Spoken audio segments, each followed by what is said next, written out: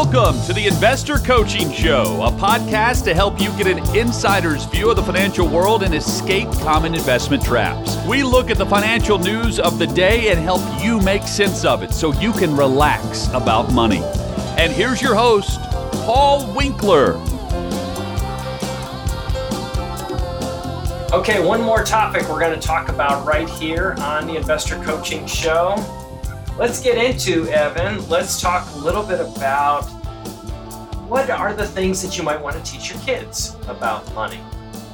Okay, so we're talking about planning in your 50s and specifically getting into, like I said, we want to talk a little bit about planning for your kids. Things that you might be telling your kids in your 50s because you're not going to be around forever, but they need to start planning as well because they don't have forever. And maybe there's some mistakes that you made in your life that you might want to help them avoid.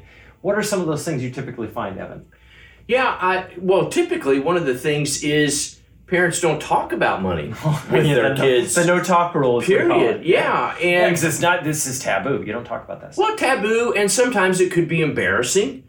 Sometimes even something that's not a mistake, I would say, but you maybe had a time where you might have lost a job, money was really tight, and you got really good at not spending money, but you view that as a failure, and so you don't talk about it with your children.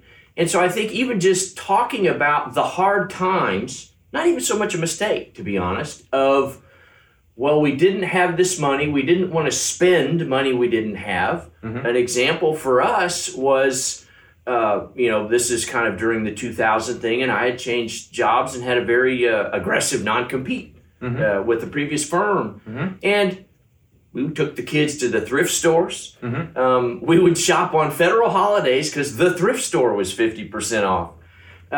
We would go to the library and use, videos and things like that instead of just, turning loose of money.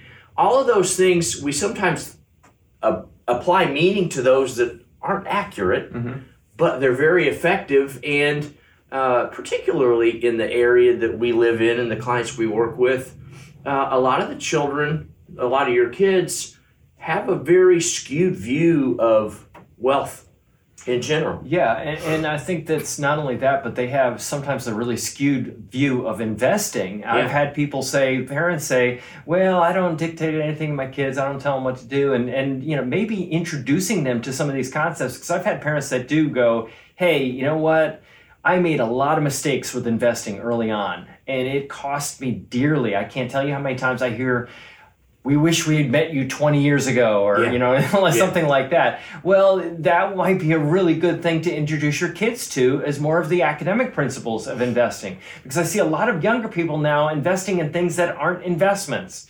Like, for example, cryptocurrencies and gold, and they're investing in individual stocks. Matter of fact, there was a study that showed that investing in individual stocks is ballooning. It's going up like crazy. And the reality of it is individual stock investing is very, very hazardous. If you go back 50, 60 years, it wasn't nearly as risky as it is today. Companies come and go much more rapidly today than ever before.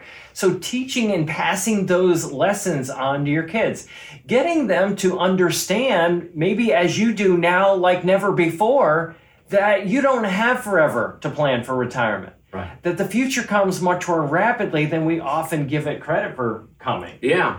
And how we spend money has changed since when we were growing up. And used to we'd hear about the envelope system, and I'd take a certain amount of cash and divide my paycheck into envelopes, and we paid cash. Well, you don't handle a lot of cash anymore. It's tapping your phone on something or a debit card. And so just talking to them about budgeting and cash flow, having a home for each dollar, where is it going? Hey, do you realize you spent $75 on coffee this week? Just some of those tips so that those dollars are freed up to do investments that you don't make mistakes with. Yeah, let me give you just a little bit of a psychological spin on this too, because I think this is really, really important. So often our kids want to impress us with how successful they've become because our opinion of them is so important to them. maybe helping them understand that you're proud of them. They don't have to have the fanciest car. Matter of fact, it may not be necessarily a good idea to have the fanciest car or the biggest house, especially when it's just trying to prove to you how successful they are. Helping them understand how proud you are of them and how you really want to see them succeed, and passing this information on in that way is such an important thing. Because quite often kids they try to live to try to impress not only people that they don't like, but they may be trying to impress you as well. Right. Just thinking in terms of ideas to pass on to kids.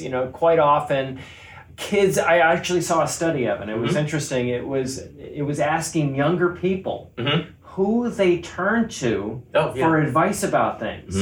And it was thought that younger people like to turn to the internet or friends or something like that, or books or whatever. You know what the number one source of information for finances was for these kids in the study? Number one by far was their parents. That's encouraging. Yeah, isn't that? I thought it was really, really good. So you may have more influence than you think.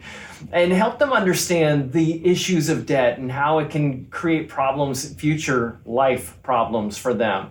Help them understand a little bit of what you've got going on and the hardships that you face, because we learn from other people's mistakes if we are wise. Yeah.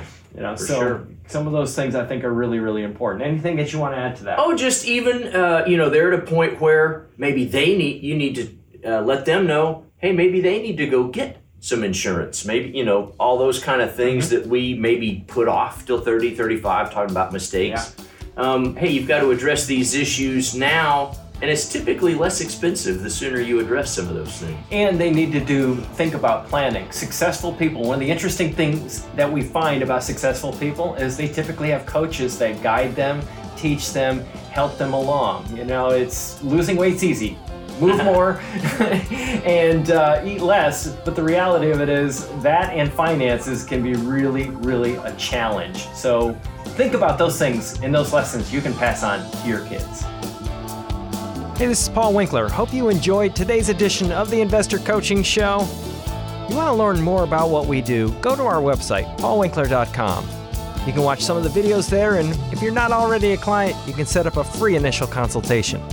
Until next time, I'm Paul Winkler, reminding you that I believe that more educated investors are more confident investors, and confident investors are more successful investors. Have a great one.